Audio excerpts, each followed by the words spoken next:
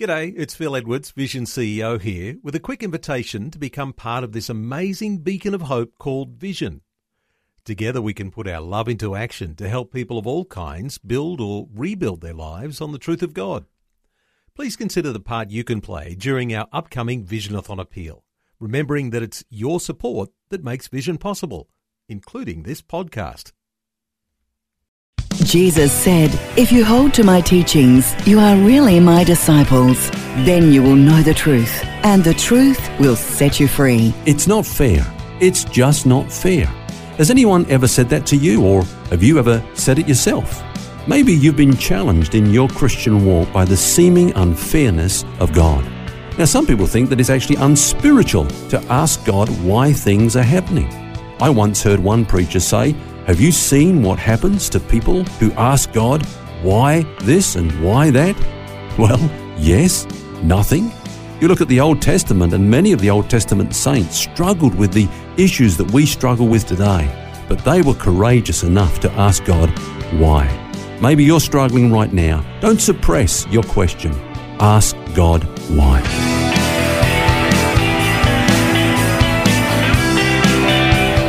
This is Set Free with Ken Legg. Hello and welcome to Set Free with Ken Legg. I'm Phil Edwards and we're grappling with a very valid statement that maybe you have even uttered yourself. It's just not fair. And if life is unfair, does that mean God is unfair? Welcome, Ken. It's a meaty one, this, and as I said, I'm sure many listeners have struggled with this, with different things in their life. Yes, it's very relevant, Phil, and we look around us and we see often the wicked prospering and the righteous doing it tough, and there comes in the sense of, well, God's just not fair. He's allowed this to happen, so why? And it's not a new issue. You look at the Bible, you find that many of the Old Testament saints ask the same sort of question. Take, for example, Habakkuk. Now, let's just say this. Habakkuk was a professional prophet. He wasn't one of these men that was just doing a job and the Spirit of God came upon him suddenly and he started prophesying. No, he went to the school of prophets. He trained as a prophet and he climbed up into his watchtower to ask God why. He had some issues with God. He's looking around in his society and he saw this very thing. The wicked are prospering, the righteous are doing it tough. Why, God? Why? And then God answered him and he didn't like the answer that God gave him. And so he said, well, that's not fair either. So he had it out with God. Now, he wasn't the only one. Jeremiah said this. Listen to what he said. He said, "Righteous are you, O Lord, when I plead with you. Yet let me talk with you about your judgments. Why do the wicked prosper?" So he was saying, God, I'm not questioning your character, but I just don't understand what you're doing, why you allow these things to go on. And he was big enough and bold enough to ask God why. There's a psalm, and I can't remember which one it is, but it's very much the psalmist having a good old beef with God, saying, this isn't fair, that everybody's prospering, the wicked and so on. But then he goes on to talk about, but I will still love you and serve you. And it's such a fantastic picture. But I guess it takes us into that whole question of why does God allow suffering in the first place? Is it God that causes the suffering? If not, is it Satan? And if it is Satan, then why does God allow us to go through these times? Yeah, that's an important issue, Phil. And of course, Satan, not God, is the originator of sin and destruction. But that leads us to the question, what is his purpose in suffering? What is his intent, when he puts people through suffering? And I think we have to turn to the book of Job because that book is particularly focused on the whole issue of suffering. Doesn't answer all the questions, but it certainly does address a lot of them. And the first thing we need to understand about the book of Job is that the Bible says that he was the most righteous man in all the earth.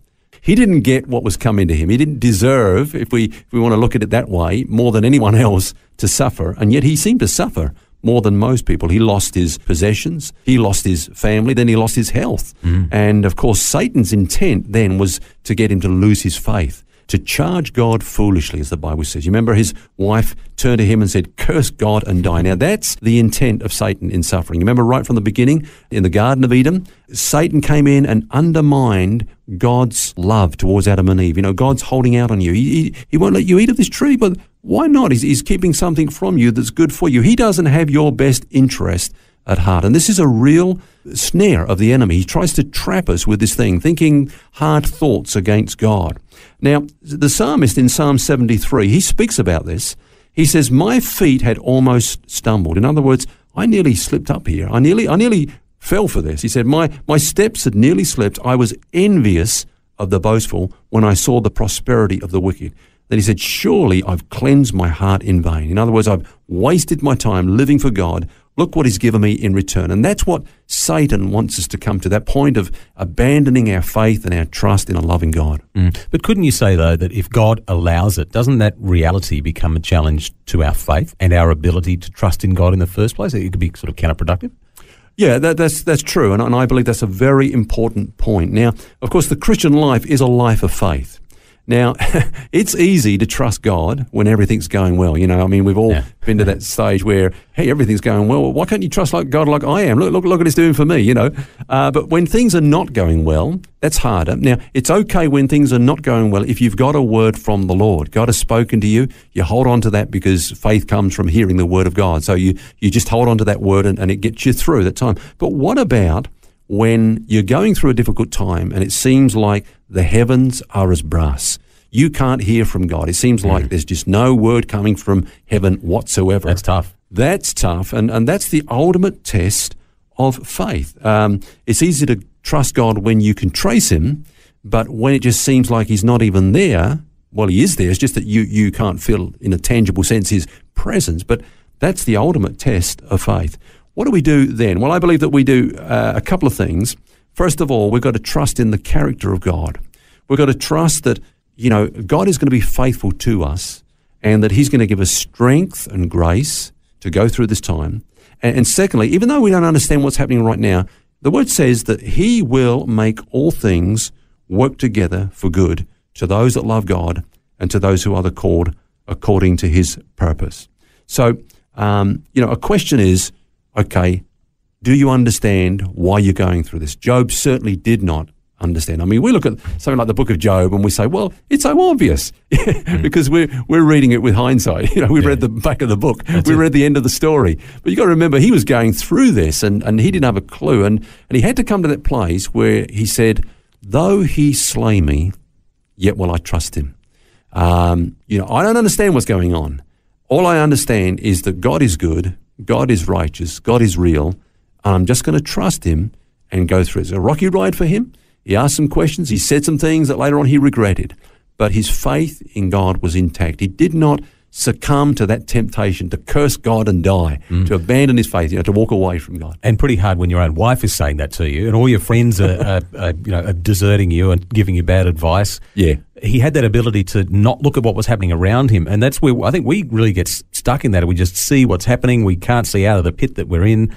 But sometimes we just have to close our eyes to all of that and just concentrate on what God has done for us and know that he will pull us through the other side and that ultimately this life is actually not what it's all about. Yeah. At the end of the day, we are eternal beings and we will be with him forever.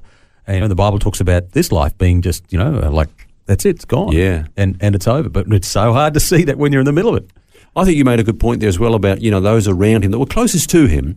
That no doubt had his best interest at heart. I mean, even, we pay out a lot on Job's comforters, and God did it at the end of the story as well, by the way. Yeah. But they came originally because they cared, and they heard that he was suffering, and they sat down with him. They just looked on in astonishment for a number of days, I think it was, and then they started to speak, and that's when they put their foot in their mouth and said all the wrong things and acted according to their own human wisdom and got it all wrong. But that was another test for Job. He had to kind of contend with all that false theology as well as go through the suffering that he was going through as well. I had a bit of an image as you were talking there of somebody walking across a bridge and in their hand they've got some little electronic device that's telling them about the stress that's on the bridge because they're walking on it and they say everything's all fine, but then suddenly the communication dies and you can't see that anymore. Now, that's faith. You have to have faith. You're out in the middle there. You've got to keep walking. Yeah. Trust that bridge is going to hold you up, even though you can't see that the numbers on the screen anymore. And it's a bit like that when you say the heavens are like brass. Sometimes you can't see. You've got to have faith and trust that God is holding you up. He's going to take you across this ravine or whatever it is that you're crossing at the moment.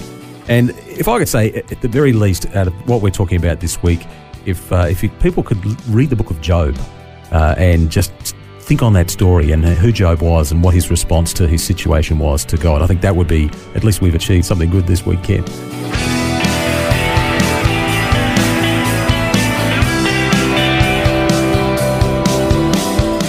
Well, that's where we must leave things today. Our series this week, When Life Seems Unfair. We'll have more tomorrow.